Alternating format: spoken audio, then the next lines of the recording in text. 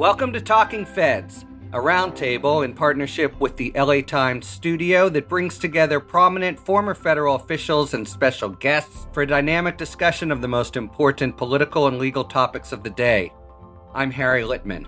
We are virtually thrilled to be here virtually at the Texas Tribune 2020 Festival, one of the great events of the year. We were here last year as a fledgling podcast, and we return with a fantastic episode with phenomenal guests. Almost everyone who is paying attention is now acutely aware of the welter of challenges and obstacles to full voter participation in the upcoming election, including COVID and aggravated immeasurably by the leading strategy of the president's re-election efforts, which is to try to suppress the vote and sow chaos at every turn. But there's considerably less awareness of the concrete and massive effort, and it is truly massive, that Democrats and voter protection groups are using to fight back in the courts, in Congress, and in public opinion. That's what we're going to cover today, along with a strategy discussion to talk through the immediate challenges, the most important ones, the ones that are too difficult to pour resources into, all the considerations that are guiding the efforts of the combatants in the field, or I should say fields, because the battles are being waged in many venues. And to do it, we have, without exaggeration, the complete dream team of leaders who are taking the fight to Team Trump and its fairly formidable lineup. And they are Mark Elias. Having worked with him on a national presidential campaign, I'm going to go ahead and revise his official biography from one of the leading recount and post-election attorneys in the country to the leading recount and post-election attorney in the country. Previously, he acted as general counsel of the Kamala Harris 2020 presidential campaign, as well as Senator Amy Klobuchar's 2020 presidential campaign, and before that, Hillary Clinton's presidential campaign in 2016. Welcome, Mark Elias. Thank you. Senator Amy Klobuchar was first elected to the U.S. Senate in 2006 and ran as a Democratic candidate for president in 2020. She's the ranking member of the Rules Committee, which has jurisdiction over the administration of federal elections and matters related to good governance, and serves on a number of other committees, including Judiciary. Senator Klobuchar, thank you very much for being on Talking Feds. Thanks, Harry. And finally, Congresswoman Katie Porter, who's represented California's 45th congressional district since 2019. She's a member of the House Financial Services Committee and the Oversight and Reform Committee. Previously, Porter served, and I can attest to this personally, as a revered law professor at the University of California, Irvine, and as a consumer and bankruptcy attorney for the Consumer Financial Protection Bureau, the World Bank, the Federal Judicial Center, and the Uniform Law Commission. Welcome to Talking Feds, Congresswoman Porter. Thank you. All right, let's jump in. So I'd really like to take advantage of this remarkable assembly to have a full four-way dynamic discussion, but I want to begin with just briefly identifying the state of play across the main playing field. So beginning with you, Mark, you and your team have already filed more voting rights cases in 2020 than 2015 to 2018 combined. You're in 17 different states. I know it's probably not easy, but can you give a sort of quick overview where we're on offense, where we're on defense, and just touch on the Elias 4 pillars, which everyone has been committing to heart? Thank you so much for having me. And I think it's probably fair to say that there's been more voting rights litigation in this election cycle than not just 2018 and 2016 cycles, but you probably keep going back to 14 and add that and 12 and 10. I mean, we've seen an absolute flood, and the reasons are threefold. Number one, because there has been an assault on voting by Republican legislatures throughout the country. Number two, because of COVID. And number three, because the president is doing everything he can to undermine confidence in the voting system. In January, I wrote an article about the epidemic of uncounted ballots that face us in every election, not anticipating what we would see with COVID. And then in March, I wrote an article identifying 4 criteria that states really need to adopt in order to have fair voting when people want to vote by mail. And they're got to be known as the 4 pillars, which is now how they're referred to in many court cases. And they are, number one, make making sure that postage is free or prepaid. Turns out that requiring voters to pay for postage is both a barrier for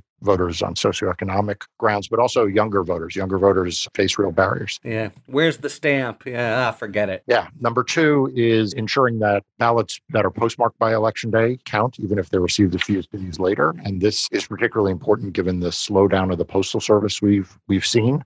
The third is making sure that where states use signature matching as a form of verification, that we make sure that those rules are applied fairly and don't disenfranchise voters and voters are given an opportunity to cure. And then finally, that third-party organizations are able to collect and return sealed voted ballots. This is very important on, for example, Native American reservations where there's no on-reservation mail service. And so those are the four pillars. We've been litigating these, as you say, throughout the country. We're also facing an onslaught of cases that the Republican Party is bringing.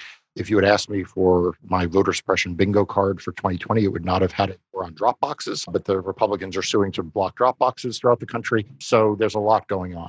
What's the rough offense versus defense ratio of your work right now? It's a good question. So I would say earlier in the summer, it was predominantly offense, and now it is much more mixed. We've seen in recent days, RNC and the Trump campaign bring litigation in Nevada, in Iowa. In Iowa, they want to throw out people who had the audacity to return pre-populated voter registration forms. These are not ballots. These are just not voter registration. These are the absentee ballot application forms.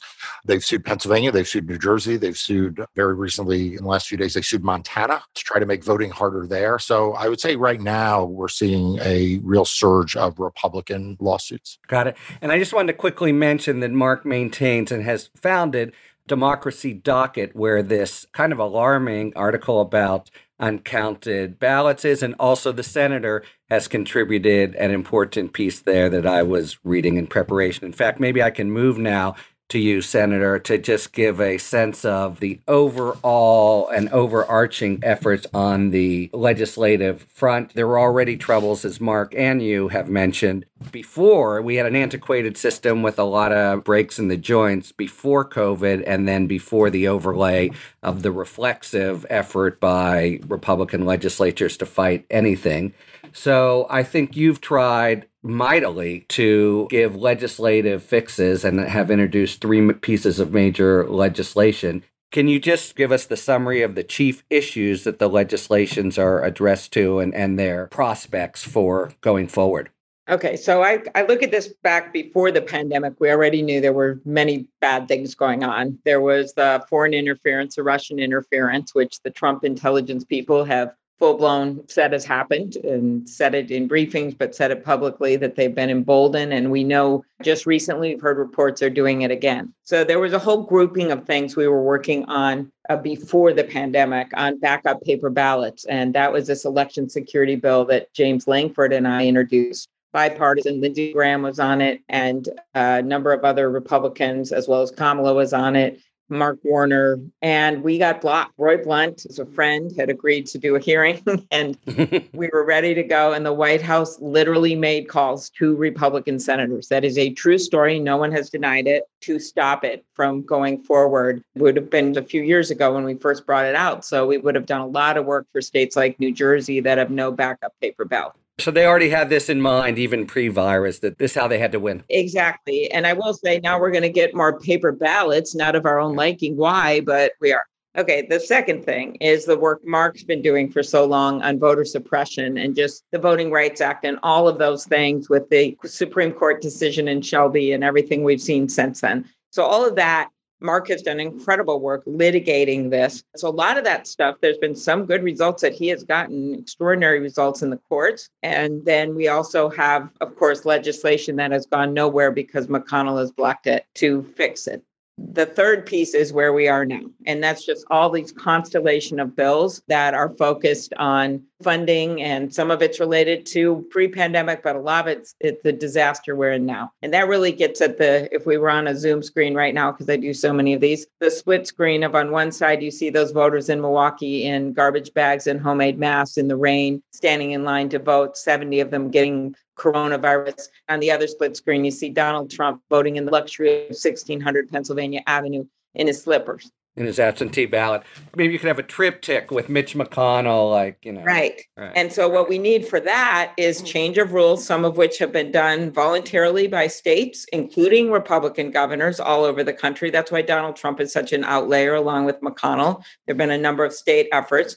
Some of it come about because of Mark's work and lawsuits. Some of it comes about because legislators changed to make it easier. But we still have significant problems because the average of people voting by mail is 25% in past federal elections. And now we're going to 60, 70%. We hope. The best example is that 95% of the people in the Maryland Republican primary voted by mail, despite Donald Trump saying the only place they should vote by mail is Florida.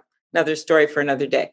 So all of the work now is on trying to get funding, which we can do now, is in Congress, is HEROES Act funding. There's $3.6 trillion in there. We were able to get and negotiate $400 million in the first CARES Act for voting, but we want to get the $3.6 billion in this bill. And so we are trying to get some big amount of money out of the Senate. And Blunt and I have been working on that. But to do that, you need a bill and a vehicle. And last thing, of course, which I'm sure Katie will talk about after her extraordinary cross-examination of the Inspector General of the Postal Service, is just all mess there, the delay of ballots and things like that. But I can't stress enough that this HEROES Act that they passed in the House, getting the funding for both the post office and voting would be a big help. And the Republican governors and secretaries of state want it. This is not a partisan issue. No one wants to put voters in the hospital. They would rather put ballots in the mailbox. Well said. And that is a segue to what I wanted to ask Congresswoman Porter about, because I think the biggest change that we're all aware of this cycle is as massive a possible exercise of advance voting, which means at least in large part the mail will get back to the drop boxes, but which means in large part the USPS. And the news there with another inexperienced Trump loyalist controlling the strings has been pretty abhorrent. Congresswoman, you've been in the center there, and not just with the Inspector General, with the director as well, Mr. DeJoy. I wonder what the basic game plan is now to try to neutralize USPS failings. And it's all within the executive branch, where we've learned in the last 3.5 years there's total willingness to just close ranks and not worry about the law. What are you trying to do to pierce those ranks, and what are the prospects? Well, there are several key takeaways from when Postmaster DeJoy appeared before the House Oversight Committee. One of them is that he would only commit to trying not to make things worse than he already has. At no time were any of us able to get him to commit to reversing and improving and undoing the damage that he's done, which is substantial. There's a meaningful delay in mail delivery around the country. And so we're hearing stories like doctors telling people not to ask for prescriptions by mail because they can't promise they'll get there. That's a big problem. The second problem is one of accountability. I was the very last questioner. I'm the most junior member of the House Oversight Committee, and Postmaster General DeJoy had gone to the Senate and filibustered, and people had tried to hold him accountable. He came to the House, and one of his big lines was, I'm not responsible for these changes. These changes were in the works. They were pre-planned. Chip off the old block there, huh? Not responsible, right? Exactly. But after saying it wasn't me, I actually asked him, well, then who was it? And his answer was so important. He said, I don't know, which could mean only one of two things, and neither of them is good. He either made the changes and is denying that to the committee and being less than truthful, to put it gently, or he's in charge of an agency in which somebody's making tremendous operational changes and he has no idea who it is or on what authority or basis they're doing it. Neither of those is good. So that's going to put more pressure on people's confidence in this election when we have problems with the post office layered on top. Because I think early in this pandemic, one of the things we heard was, well, we can solve a lot of these problems by voting by mail. And I think now people have concerns about that. So I think it's really important to think about it's not just vote in person day of or vote by mail. There's actually a spectrum of different voting options that we use here in Orange County. And I think there are things that people around the country could take from that.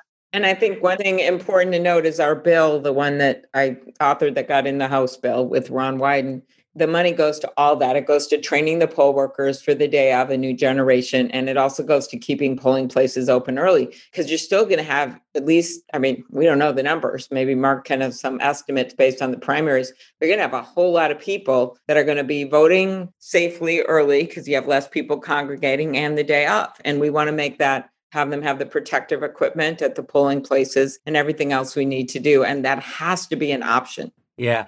And this is a cross-cutting theme that I think we're learning more and more. There's fecklessness and sometimes even political sinister conduct at the very top with Trump-installed leaders, but there's a whole series of sort of middle management that are deploying politically partisan efforts, and it's just very hard even to learn about, much less remedy.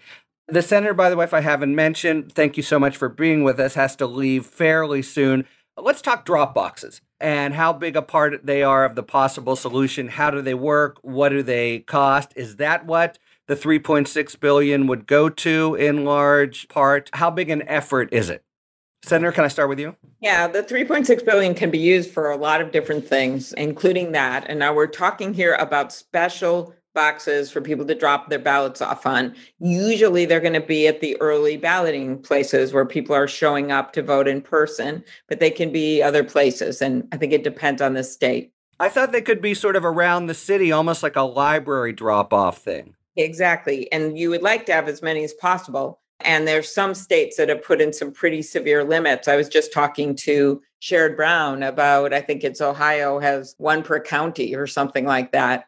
And then some states have none at all. And I think Mark is probably involved in litigation on that front. And then that is different, of course, than the post office boxes, right? That we've been hearing about. They've been pulling up blue post office boxes, which is equally bad.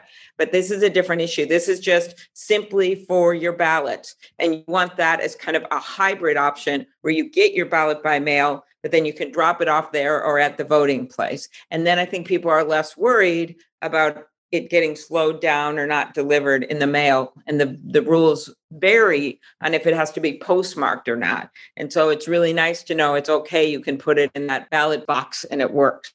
Actually, let's move right to this postmark point. That's one of the four pillars. What kind of legal arguments are you trying to marshal to say, I know the right to vote is surprisingly inchoate in the Constitution. What are the legal basic arguments to you, Congresswoman, that say we have a right to have votes counted that are postmarked by the election date, even if they're not received until after? And that's something that many states and Republican legislatures are trying very hard to oppose. No, we definitely have a huge variety of approaches in our state law. And I think that's one of the problems. We have to make sure that we're also telling people specifically in their area what the situation is. And because we have so much variety, because the Voting Rights Act and some of those protections are not as robust as they used to be in each different state, even county to county, within a state, people are having very different experiences.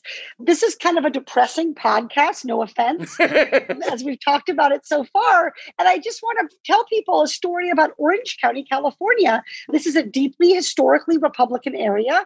Our registrar of voters is amazing. And so he has prepared an entire pandemic report talking about how he has purchased extra equipment. He's purchased extra paper in anticipation of having to print more ballots. The drop boxes that he's put in place, they were there in our primary back in early March. He's expanding the number. It's actually an incredible mobilization effort to increase access to the ballot box. But you only need to go one county or one state over to see completely a different approach. And I think that's one of the things that Mark is having to deal with, is he's having to sue not just state by state, but in some case county by county.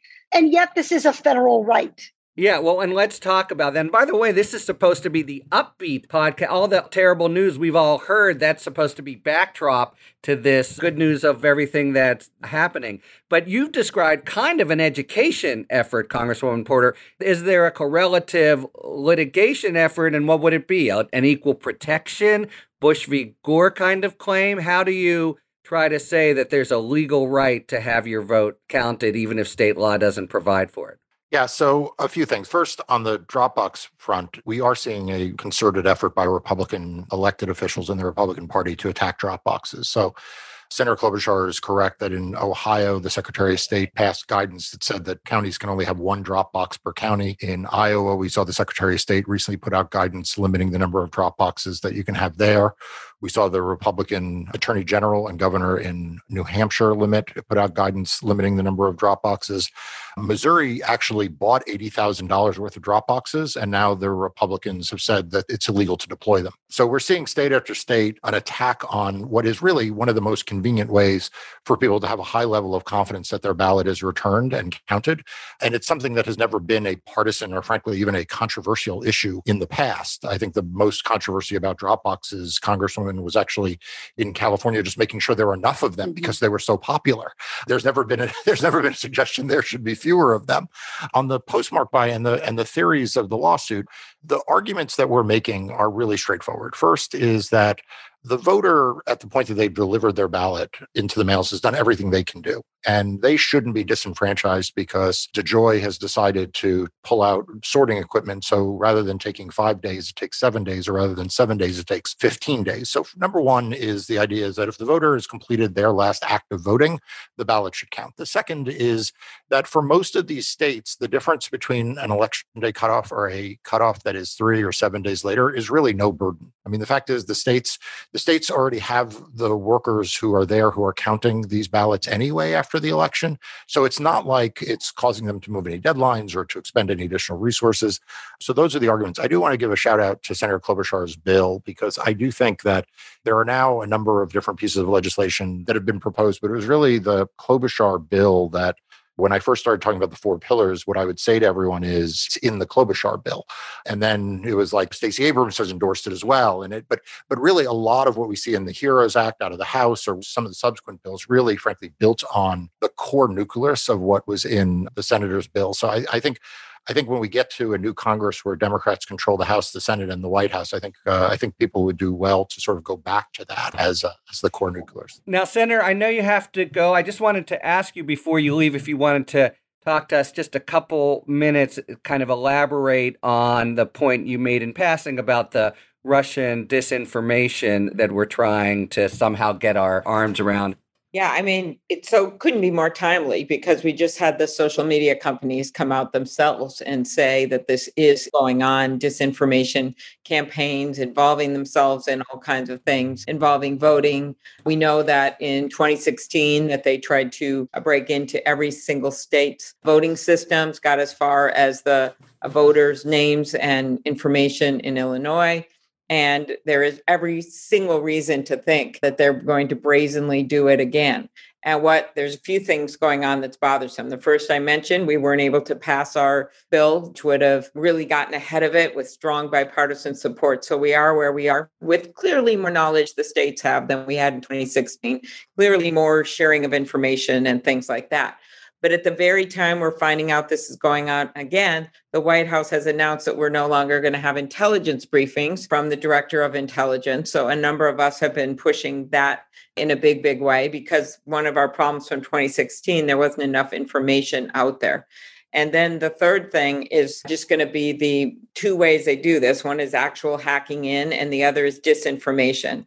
I thought it was interesting that Facebook just announced that they weren't going to take new ads last week. And I remember someone saying to me just today, well, what does that matter? And I said, well, because that's when they put all the dirty, horrible ads out. And you at least have a week running, maybe you can get it off or you can respond to it, as opposed to some of the horrific things going on in 2016. My favorite example, so many of them targeted at the African-American community, was an ad that was not a paid ad, but went all over African-American Facebook pages. And it showed an African-American woman, an innocent, who later called Senator Durbin's office and our office because the ad had been explained. They used her face. They put it on this image and it said, "Why wait in line to vote for Hillary? You can text your vote." And it gave a number. And untraceable, I'm sure. So that's why we have to push at the intelligence people. There are good people that work there. General Nakasone, there's many that are trying to protect us on that front. He's from Minnesota. So that's there you go. So I think that there are people that we've got to work with, and certainly the state election officials. And the last thing I just say, because Katie's right, it's not the easiest subject, but there is some really amazing things happening. The high voter turnout that we saw. My state always has the high voter turnout, not to compete, Katie, in the country. But that's with only 25% vote by mail. So we saw in our primary people voting, and yes, there's spoiled ballots. Yes, mistakes are made. Yes, there's bad things going on. But the enormous effort that's going on to educate people on how to do this is extraordinary. And I think that's actually something, when you see Michelle Obama there with her vote necklace, and you see the people that are struggling to understand all the complexity of their rules in every state online, that makes me excited. The fact that we're winning with sometimes Republican judges, right, Mark? It just shows, it gives you some faith that democracy lives despite Donald Trump's efforts to kill it. Well, there's a parting line if ever I heard one. Safe travels, Senator, and thanks for being with us. Thank you, both of you, heroes. Thank you. All right, I just a quick postscript on what the senator said. Part of the whole dynamic, of course, that led to the pulling the plug on briefings was a politicized effort to, in relative terms, diminish the importance of the Russia disinformation and put it supposedly on a par, which it is not, with China and Iran. Okay, with the senator's exit, I think it's a perfect time for us to do our sidebar, which Talking Feds listeners know we do most episodes, and talk about some important legal concept read to us by a person well known from other fields. And today that is John Sayles, the independent film director, screenwriter, editor, actor, and novelist, who since the 1980s has been among the most prominent independent filmmakers in the U.S. And since we're in Texas, virtually should note that his movie Lone Star, which was filmed all over Texas, won Best Director and Best Screenplay at the Society of Texas Film Critics Awards in 1996. And he is going to explain what is a presidential pardon and how does it normally, emphasis on normally, work. John Sayles. What is a presidential pardon and how does it normally work? Pardons are a feature of every evolved criminal justice system, a way of tempering justice with mercy. The Constitution grants the president near total authority to pardon anyone she or he wants, so pardons are inevitably subjective. But there is an extensive set of standards and procedures for pardons administered within the Department of Justice and the White House to ensure they are thoughtfully considered and granted through a consistent process. For starters, there is a pardon attorney within the Justice Department. She and her staff administer a set of detailed rules and regulations that pardon applicants are supposed to follow, and those hoping for a pardon start the process with an application to her office. On receiving an application, the Office of the Pardon Attorney investigates whether the applicant meets certain basic prerequisites. The FBI typically contributes by investigating whether the applicant has led a responsible and productive life post-conviction or release. In general, the applicant must demonstrate good conduct for a substantial period after conviction and while serving his sentence. For this reason, regulations require an applicant to wait to apply for a pardon until at least 5 years after conviction, though the department is empowered to waive this requirement. It is also considered critical for the applicant to accept responsibility and have sought to atone for his crimes. The pardon attorney will also solicit the views of justice system stakeholders, especially the prosecutors who convicted the applicant. Strong opposition from those quarters can scuttle a pardon, as happened in the case of convicted Israeli spy Jonathan Pollard, whose pardon applications the CIA and Defense Department fervently opposed. At the conclusion of the pardon attorney's investigation, the resulting information and the pardon attorney's recommendation are sent to the White House counsel's office. There, an assistant to the president examines it and passes it along with her own recommendation to the president, who makes the final decision. These procedures have been more honored in the breach than in their observance in the most high-profile pardons and commutations granted by President Trump, such as those for Sheriff Joe Arpaio, Dinesh D'Souza, Louis Scooter Libby, and most recently, Roger Stone. None of these men went through the normal prescribed process beginning with a pardon attorney, nor did their cases comport with substantive guidelines in federal law. For Talking Feds, I'm John Sayles. Okay, thank you very much to John Sayles, who is, in his many other accomplishments, the author of the recent novel Yellow Earth, which you can find on Amazon. All right, so picking up the discussion, I wanted to ask both of you, things are enlarged, as Mark started out by saying, how new is the playbook, ours or the Republicans or the Democrats, relative to previous presidential campaigns? Are you fighting completely new theories and strategies, or is it just more of the same but kind of everywhere? Well, it's a little of both. I mean, one of the things that I think has been underappreciated in some of the press coverage is that from 1982 until the present, or until very recently, I should say, the Republican National Committee was under a court order prohibition against engaging in voter suppression, ballot security, poll monitoring efforts. So that resulted from a horrifically racist effort that they ran in a gubernatorial election in 1981 in New Jersey. And they had been banned from doing this ever since.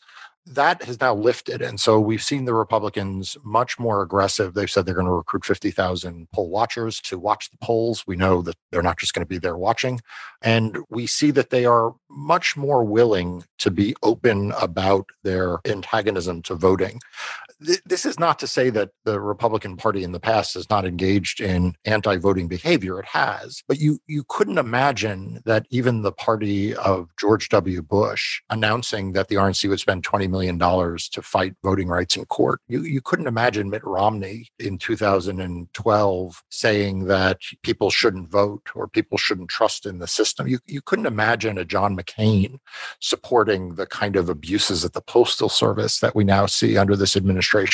So what's different this cycle is not so much the legal theories are different. It's just the scale and the scope of it is bigger because you have a president who is shameless and he has drained every last ounce of shame out of his party. And so they're willing to advocate for really, really voter suppressive and anti-voting laws and restrictions and positions in court in a way that the prior Republican nominees or Republican Party would have felt was just out of bounds, even if they wanted that results. Yeah, I mean, it's an odd dynamic where there's the fig leaf sometime of preventing fraud, but really they just have to unabashedly support measures that are pretty indefensible. And I don't think they really try to defend.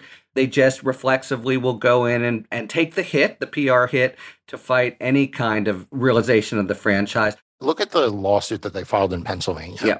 They sought three things in Pennsylvania federal court. Number one, to ban drop boxes. Now, these drop boxes, as Congresswoman Porter knows, these are monitored, these are locked. There's no fraud issue there. The second thing they sought is to disqualify ballots when someone puts their absentee ballot inside the outer envelope and seals it, but forgets to put it inside that inner envelope and seal it.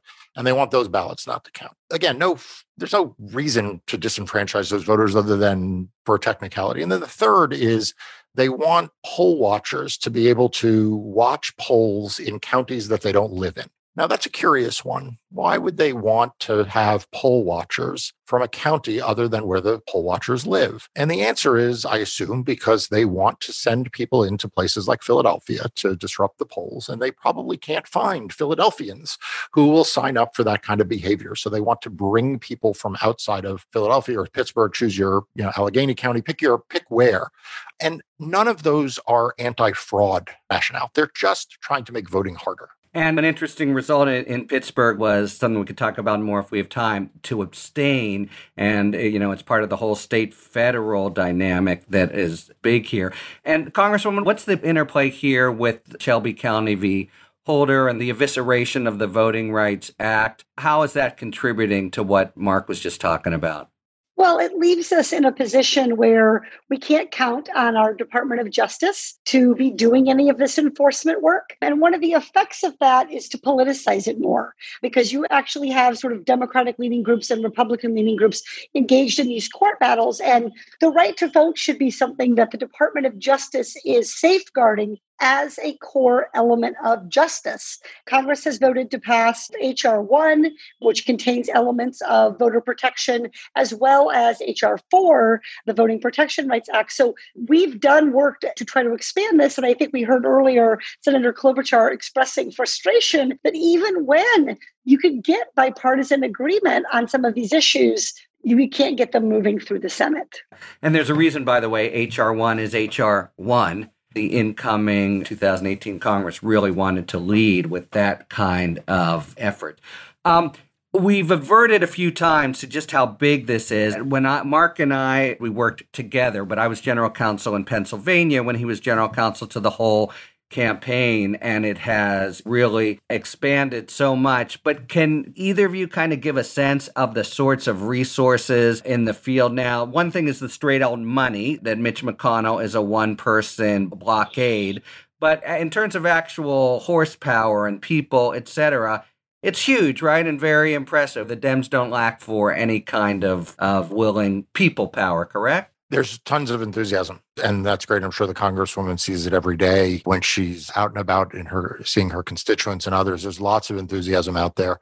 I will say that there is an additional need this cycle for poll workers. Mm-hmm. So we talked about poll watchers, right? But the poll workers are the actual people who work the polls. And because of COVID in 2018, I think 2/3 of poll workers were over the age of 60 and 25% were over the age of 70.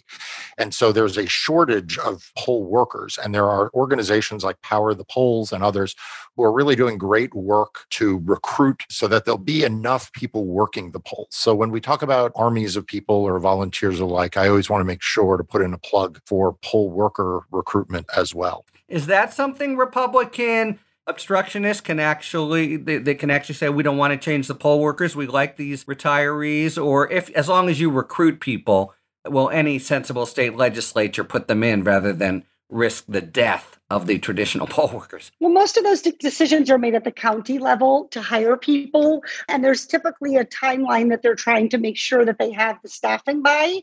And there's a group that Mark mentioned one. Another one is called Poll Heroes that is recruiting high school and college students who, of course, are at lower rates of COVID. Many of them are in virtual school and are able to isolate to, in fact, be poll workers. I think it's really, really important for people who can do that. Many areas are facing shortages. The other thing to mention is I think we have to expand the idea of how we do voter protection.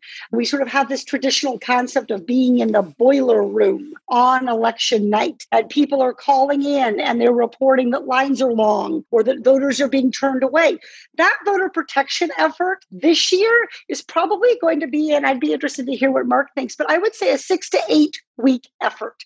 And it's going to begin 4 or 5 weeks before, when the first ballots go out in some states by mail, and it's going to extend long after. So you're talking to someone here who did not win her election on election day. It took me 11 days to win my election because the Registrar of Voters was continuing to receive and count ballots that were postmarked on election day, but were delivered after. And so I think we need to both, from a legal standpoint, for people who are volunteering to do voter protection work, we need more of a longer-term commitment. It's not just one day and done.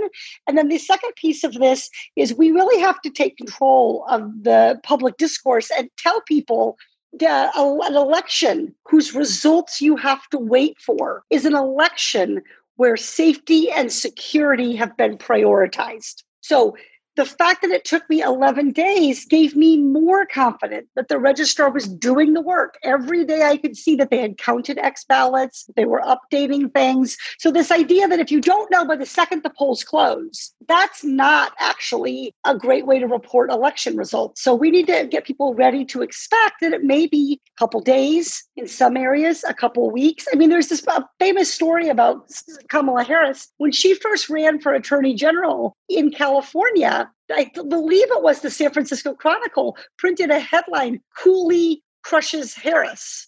10, 12 days later, Harris had crushed Cooley. And so in California, we're used to this idea that there will be a delay as mail ballots trickle in. I think we need to share our experience, those of us in California or other states with vote by mail, that an election day result is not necessarily the goal. The goal is safe and secure elections.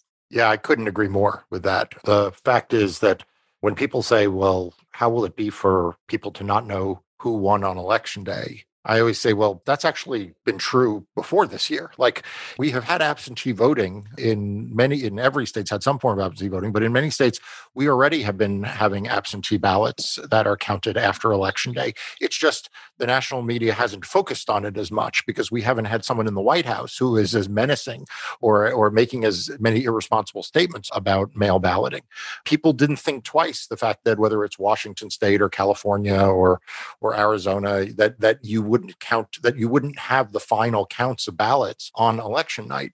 And I think we need to get out of a mindset that that's somehow unusual, because actually it's not unusual. It's just everyone's more focused on it now than ever before. And as an overlay, and I won't ask you, Mark, to reveal your playbook. I mean, I know in 2004, in the wake of 2000, certainly the Kerry Edwards campaign put together a lot, but it's not like any old Congress race because there's, I think, concrete worry that immediately at 8 p.m. on the 3rd, the public jockeying begins ferociously in the way the private jockeying already has started. And the concrete worry, I think, is that the president depending on how things are, try to wrest away and present as final if for some reason he's very modestly ahead on the 3rd, a result that really, in fact, is still coming in, but try to somehow derogate as fraudulent. So I think that will be this incredible national scrum of PR plus law plus jockeying, etc. And I'm sure that the very best people that both parties have to call on will be thinking about this. It can be so tortuous.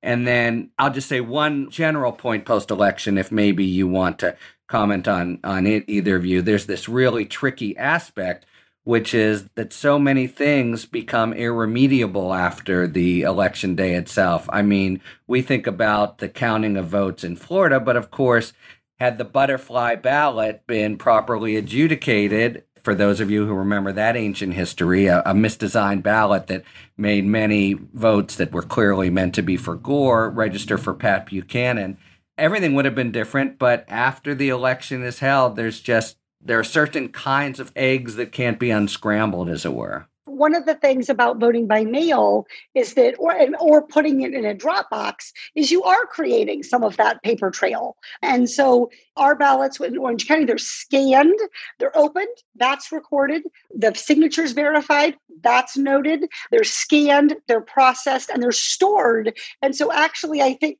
part of the interest, the great public interest we see in wanting to vote by mail or wanting to use a drop box is not just COVID, although that is certainly a big factor.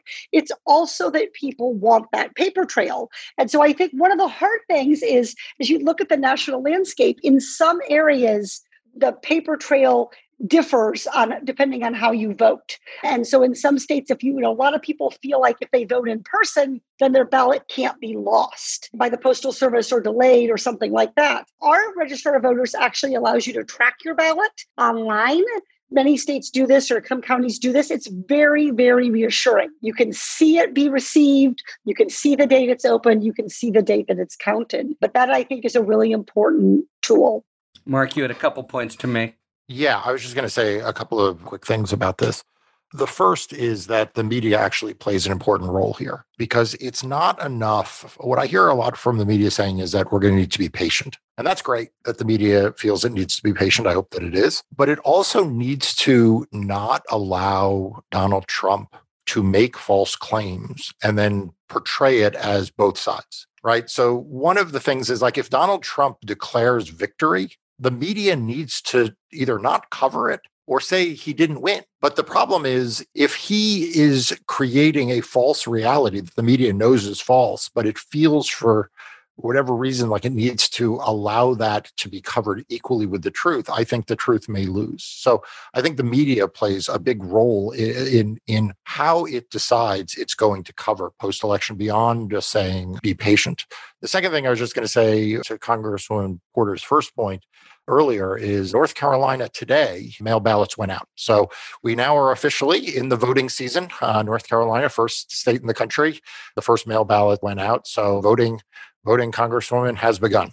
And I happen to have Marshall McLuhan right here. So, Mark, you can tell people that once they've done that, they're not supposed to then go vote on Election Day, also as the president has counseled. Yes, do not vote twice. It's really irresponsible what the president said. He puts people at risk for prosecution, frankly, because voting it's a crime. twice is a crime. It also gums up the works. I also think he suggests that this is possible, where in systems like ours, that's validated. You can't do that. So there are all kinds of checks to prevent that from happening. And that's actually one of the reasons that it can often take a while to count the mail ballot, is because they're waiting to Election Day to make sure that you didn't vote on Election Day before they count your mail ballot. So the fact that he suggested that also undermines and suggests in people's head that this is easy to do, when in fact, secretaries of states have worked really hard to develop systems that prevent this. I want to just add one overlay to what Mark said, because I think the last 2 weeks have kind of told us, we thought Florida was pretty bad and the rent-a riot, et cetera. But I think if something like this happens, there's going to be an element of kind of civic violence and sort of marauding Trump supporters and the like, that it's going to feel almost apocalyptic. It is all the more important that people understand in advance that this is just part of the process, part of the election, and pay no attention to those 50 people in trucks moving through Main Street.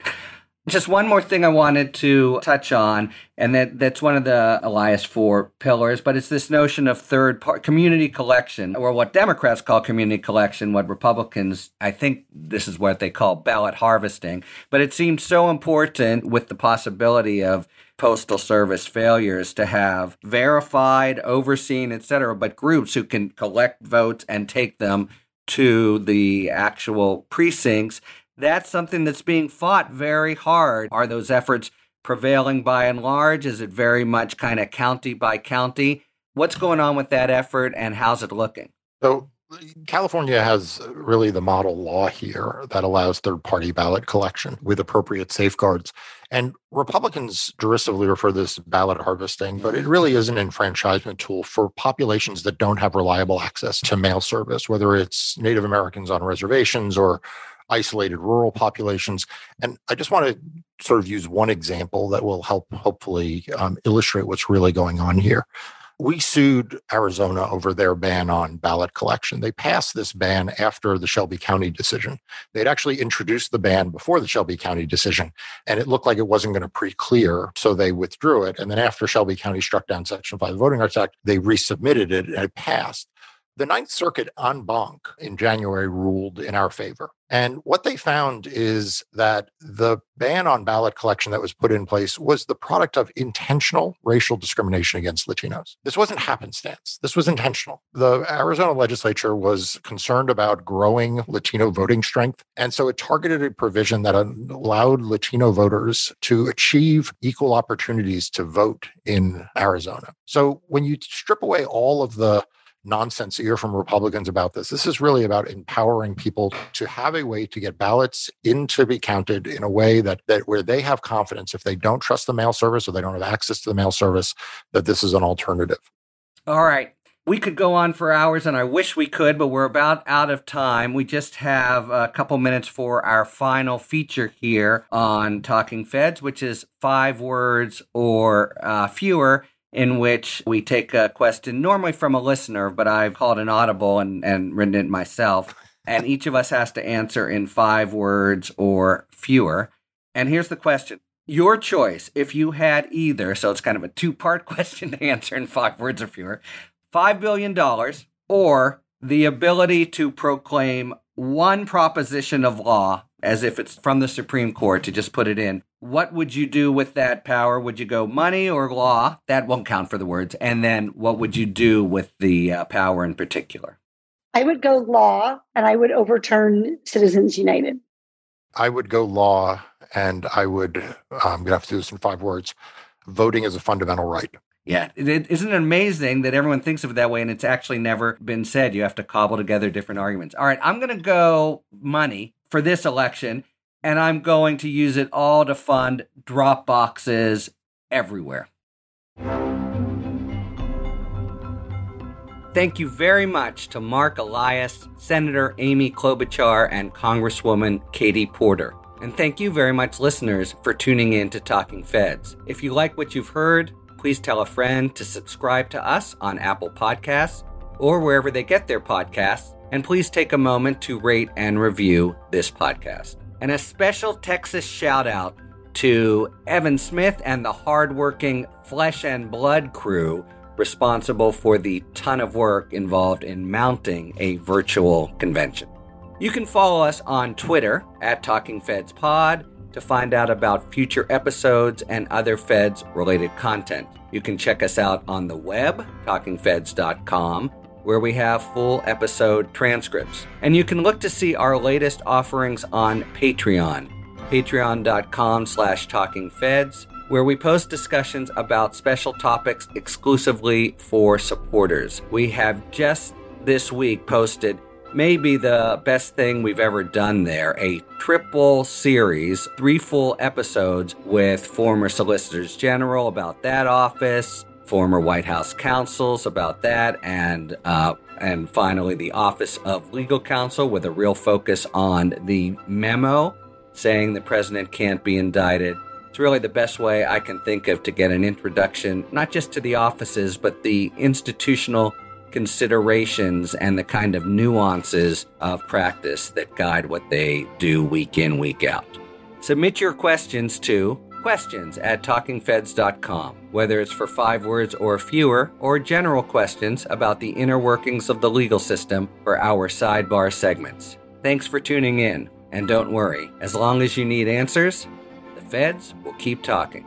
Talking Feds is produced by Jennifer Bassett and Rebecca Lowe-Patton.